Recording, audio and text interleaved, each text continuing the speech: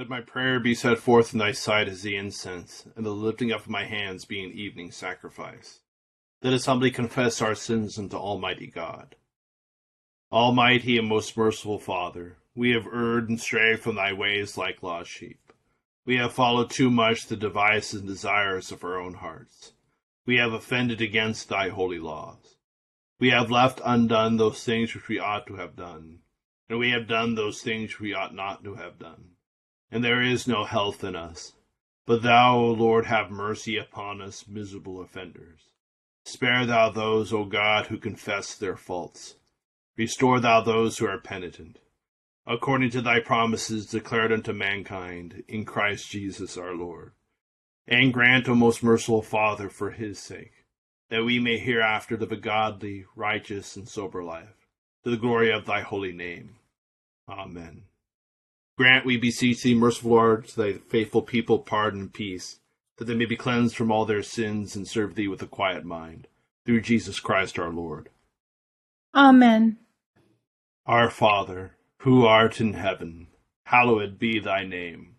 Thy kingdom come, thy will be done, on earth as it is in heaven. Give us this day our daily bread, and forgive us our trespasses, as we forgive those who trespass against us. And lead us not into temptation, but deliver us from evil. For thine is the kingdom, and the power, and the glory, forever and ever. Amen. O Lord, open thou our lips, and our mouth shall show forth thy praise. Glory be to the Father, and to the Son, and to the Holy Ghost. As it was in the beginning, is now, and ever shall be, world without end. Amen. Praise ye the Lord. The Lord's name be praised. Psalm 37, verses 1 through 24, beginning on page 384. Fret not thyself because of the ungodly, neither be thou envious against the evildoers.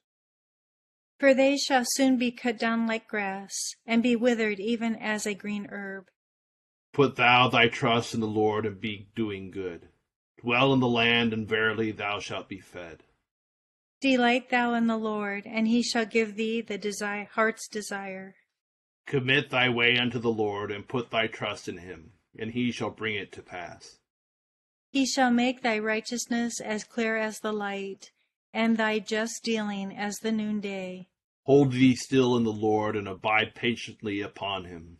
But grieve not thyself at him whose way doth prosper, against the man that doeth after evil counsels.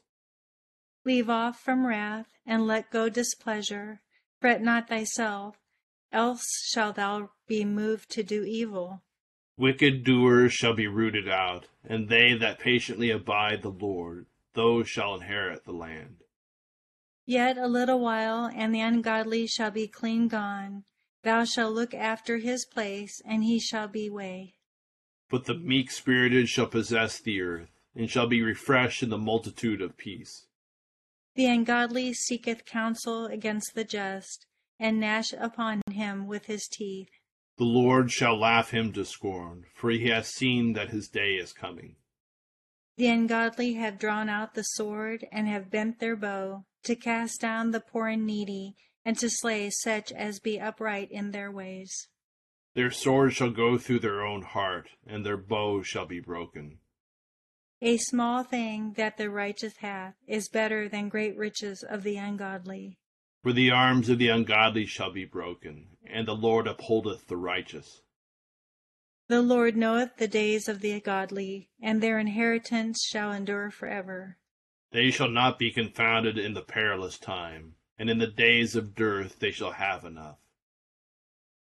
As for the ungodly, they shall perish, and the enemies of the Lord shall consume them as the fat of lambs, yea, even as the smoke shall they consume away. The ungodly borroweth and payeth not again, but the righteous is merciful and liberal. Such as are blessed of God shall possess the land, and they that curse of him shall be rooted out. The Lord ordereth a good man's going, and maketh his way acceptable to himself. Though he fall, he shall be cast away, For the Lord upholdeth him with his hand. Glory be to the Father, and to the Son, and to the Holy Ghost. As it was in the beginning, is now, and ever shall be, world without end. Amen.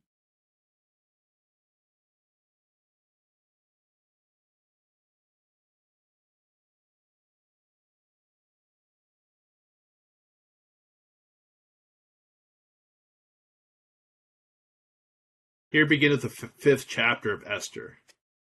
Now it happened on the third day that Esther put on her royal robes and stood in the inner court of the king's palace, across from the king's house, while the king sat on his royal throne in the royal house, facing the entrance of the house. So it was, when the king saw Queen Esther standing in the court, that she found favor in his sight, and the king held out to Esther the golden scepter that was in his hand. That Esther went near and touched the top of the scepter. And the king said to her, What do you wish, Queen Esther? What is your request? It shall be given to you, up to half the kingdom. So Esther answered, If it pleases the king, let the king and Haman come today to the banquet that I have prepared for him. Then the king said, Bring Haman quickly, that he may do as Esther has said. So the king and Haman went to the banquet that Esther had prepared. At the banquet of wine, the king said to Esther, What is your petition? It shall be granted to you. What is your request? Up to half the kingdom? It shall be done. Then Esther answered and said, My petition and request is this. If I have found favor in the sight of the king, and if it pleases the king to grant my petition and fulfill my request, then let the king and Haman come to the banquet which I will prepare for them, and tomorrow I will do as the king has said. So Haman went out that day, joyful with a glad heart.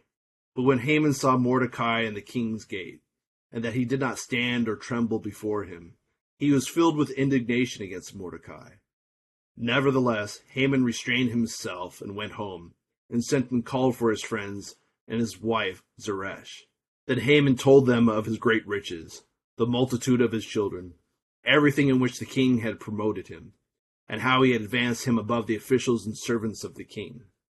Moreover, Haman said, Besides, Queen Esther invited no one but me to come in with the king to the banquet that she prepared, and tomorrow I am again invited by her, along with the king. Yet all this avails me nothing, so long as I see Mordecai the Jew sitting at the king's gate. Then his wife Zeresh and all his friends said to him, Let a gallows be made, 50 cubits high, and in the morning suggest to the king that Mordecai be hanged on it. Then go merrily with the king to the banquet. And the thing pleased Haman, so he had the gallows made. Here endeth the first lesson.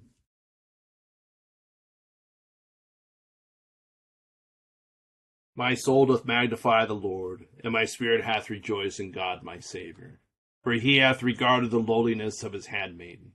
For behold, from henceforth all generations shall call me blessed. For he that is mighty hath magnified me, and holy is his name. And his mercy is on them that fear him throughout all generations. He has showed strength with his arm. He has scattered the proud in the imagination of their hearts. He hath put down the mighty from their seat, and hath exalted the humble and meek. He hath filled the hungry with good things, and the rich he hath sent empty away. He, remembering his mercy, hath holpen his servant Israel, as he promised to our forefathers, Abraham and his seed forever. Glory be to the Father, and to the Son, and to the Holy Ghost, as it was in the beginning, is now, and ever shall be, world without end. Amen. Here beginneth Paul's first letter to the Romans. Paul, a bondservant of Jesus Christ, called to be an apostle, separated to the gospel of God, which he promised before through his prophets in the Holy Scriptures, concerning his Son Jesus Christ our Lord, who was born of the seed of David according to the flesh, and declared to be the Son of God with power according to the Spirit of holiness, by the resurrection from the dead. Through him we have received grace and apostleship for obedience to the faith among all nations for his name, among whom you are also called of Jesus Christ. To all who are in Rome, beloved of God, called to be saints, grace to you and peace from God our Father and the Lord Jesus Christ. First, I thank my God through Jesus Christ for you all, that your faith is spoken of throughout the whole world. For God is my witness, whom I serve, with the Spirit and the gospel of his Son, that without ceasing I make mention of you always in my prayers, making request, if by some means, now at last I might find a way in the will of God to come to you. For I long to see you, that I may impart to you some spiritual gift, so that you may be established. That is, that I may be encouraged together with you by the mutual faith both of you and me. Now I do not want you to be unaware, brethren, that I often planned to come to you, but was hindered until now, that I might have some fruit among you also, just as among the other Gentiles. I am a debtor both to Greeks and to barbarians, both to wise and to unwise. So as much as is in me, I am ready to preach the gospel to you who are in Rome also. For I am not ashamed of the gospel of Christ, for it is the power of God to salvation for everyone who believes, for the Jew first and also for the Greek. For in it the righteousness of God is revealed from faith to faith, as it is written, the just shall live by faith. Here endeth the second lesson. Lord, now lettest thou thy servant depart in peace, according to thy word. For mine eyes have seen thy salvation, which thou hast prepared before the face of all people, to be a light to lighten the Gentiles, and to be the glory of thy people Israel. Glory be to the Father, and to the Son, and to the Holy Ghost, as it was in the beginning, is now, and ever shall be, world without end. Amen. I believe in God, the Father Almighty, maker of heaven and earth, and in Jesus Christ, his only Son, our Lord, who was conceived by the Holy Ghost, born of the Virgin Mary, suffered under Pontius Pilate, was crucified, dead, and buried. He descended into hell. The third day he rose again from the dead. He ascended into heaven, and sitteth on the right hand of God the Father Almighty. From thence he shall come to judge the quick and the dead. I believe in the Holy Ghost, the Holy Catholic Church, the communion of saints, the forgiveness of sins, the resurrection of the body, and the life everlasting. Amen. The Lord be with you. And with thy spirit. Let us pray. O Lord, show thy mercy upon us. And grant us thy salvation. O Lord, save the state. And mercifully hear us when we call upon thee. Endue thy ministers with righteousness. And make thy chosen people joyful. O Lord, save thy people. And bless thine inheritance. Give peace in our time, O Lord. For it is thou, Lord, only that makest us dwell in safety. O God, make clean our hearts within us. And take not thy Holy Spirit from us. Grant to us, Lord, we beseech thee, the spirit to think and do always such things as are right, that we, who cannot do anything that is good without thee, may by thee be enabled to live according to thy will, through Jesus Christ our Lord. Amen. O God, from whom all holy desires, all good counsels, and all just works do proceed, give unto thy servants that peace which the world cannot give, that our hearts may be set to obey thy commandments, and also that by thee, we, being defended from the fear of our enemies, may pass our time in rest and quietness, through the merits of Jesus Christ our Savior. Amen. Lighten our darkness, we beseech thee, O Lord, and by thy great mercy defend us from all perils and dangers of this night. The love of thy only Son, our Savior, Jesus Christ. Amen. Good evening, everyone. Just some quick thoughts about tonight's lessons. Our chapter in Esther here is sort of, we can see it as sort of a setup. And it's interesting to note how intelligently and carefully Esther is laying a trap for Haman here, in that she took a risk by going before the king without being invited, and that could have resulted in her death. But that she goes before the king and he grants her an audience with him, and then she invites him and Haman to dinner, a banquet. And this seems to be a function of the court, where they would have these drinking banquets where you would go and imbibe in alcohol and, feel really good about yourself. And this was going to go on for the first time, and then she plans a second one. And all this is laying the groundwork for Haman's comeuppance and the rescue of her people. And what we see in Haman here is something common we see in a lot of people who lack confidence in the things that they have. He has been granted riches in this life. He rose in power. He has been given honors by the king. And yet, the fact that he is not deferred to and bowed down to by Mordecai really galls him, because deep down he realizes how meaningless these things are, because he gets from Mordecai his real worth, that these are just false things. There are things added on to Haman and aren't intrinsic to Haman's actual worth as a human being. And this is always a result of very small people when they encounter others who are not focused on them, are not focused on the same things the world is focused on acquisition of power or control over other people, but instead focus on God. Once you start to focus on God, you will naturally have enemies, because you are not deferring to them, because you have rejected the world's intrinsic values in the things of this world, in money, in power, in prestige. So that sort of focus on God will always result in having enemies. And so that brings us to our New Testament lesson, where Paul is writing to the church in Rome. And one of the reasons that the church in Rome became such a beacon to the early Christian church is because exactly for those reasons. They're in the heart of the Roman Empire, in the capital city. And yet they're even at this early stage, he's writing in the year 57 or 58 AD.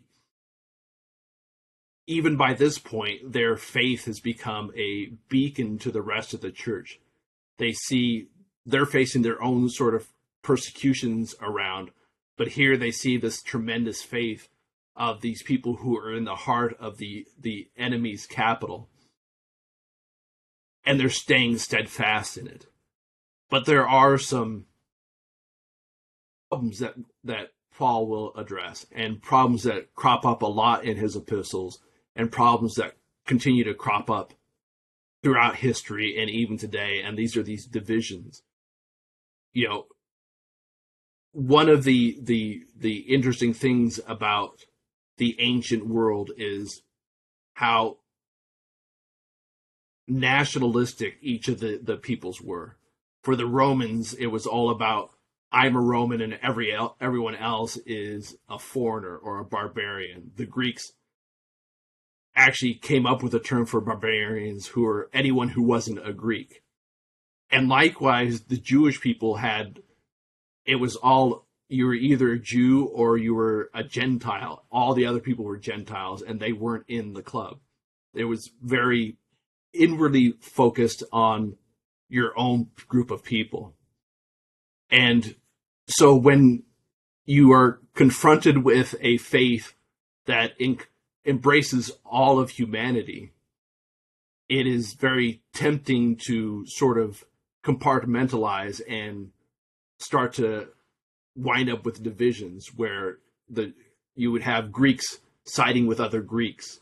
You would have the Jewish converts all siding with the other Jewish converts. And so this is something that Paul is constantly on dealing with in his ministry and his evangelism as he goes to these different places. And that's why he takes pains to talk about how he has benefited from all these people. And he's going to attempt to make this ensure that it's a unified church in Rome and doesn't break up into these divisions. And then finally, the other thing to look out for in his the rest of his letter, and it's got a lot to unpack. But he's going to talk about salvation in such a way that it's very narrow to focus on it as salvation from our sins and so that we get to go to heaven. He's going to focus a lot on salvation as a newness of life right now, that you are saved from from captivity to sin, and now you have a new life now available to you. And so all of this is going to be based on how Jesus himself changes the equation. This is not something that you can believe in Jesus and then some good things will happen to you. The fact that Jesus came into this world, died for our sins, and rose again from the dead completely changes everything. It's a watershed moment where the entire reality that we know of the universe, of everything, changes in that moment, and everything is changed because of that. And you can either get on board with it and realize the truth, or you're going to be left out of the equation. So those are just some things to watch out for. We'll continue with the intercession on the bottom of page 590. And we'll take a moment to call to mind our own prayers and those we are praying for.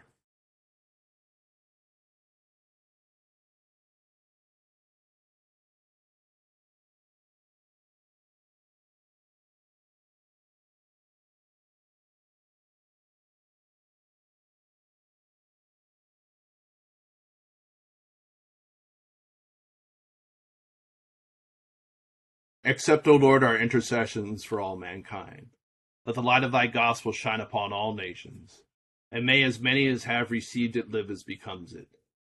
Be gracious unto thy church, and grant that every member of the same in his vocation and ministry may serve thee faithfully. Bless all authority over us, and so rule their hearts and strengthen their hands, that they may punish wickedness and vice, and maintain thy true religion and virtue. Send down thy blessings, temporal and spiritual, upon all our relations, friends, and neighbors. Reward all who have done us good, and pardon all those who have done or wish us evil, and give them repentance and better minds. Be merciful to all who are in any trouble, and do thou, the God of pity, administer to them according to their several necessities, for his sake who went about doing good, thy Son, our Savior, Jesus Christ. Amen. The grace of our Lord Jesus Christ, and love of God, and the fellowship of the Holy Ghost be with us all evermore. Amen. Thank you all for joining us tonight. Thanks to Barb and Deacon Bob for stepping up and helping out. And hope you have a great Monday night. Thank you, Deacon John. Have a good night, Thank you everybody. so much. Have a good evening, everyone. Thank you.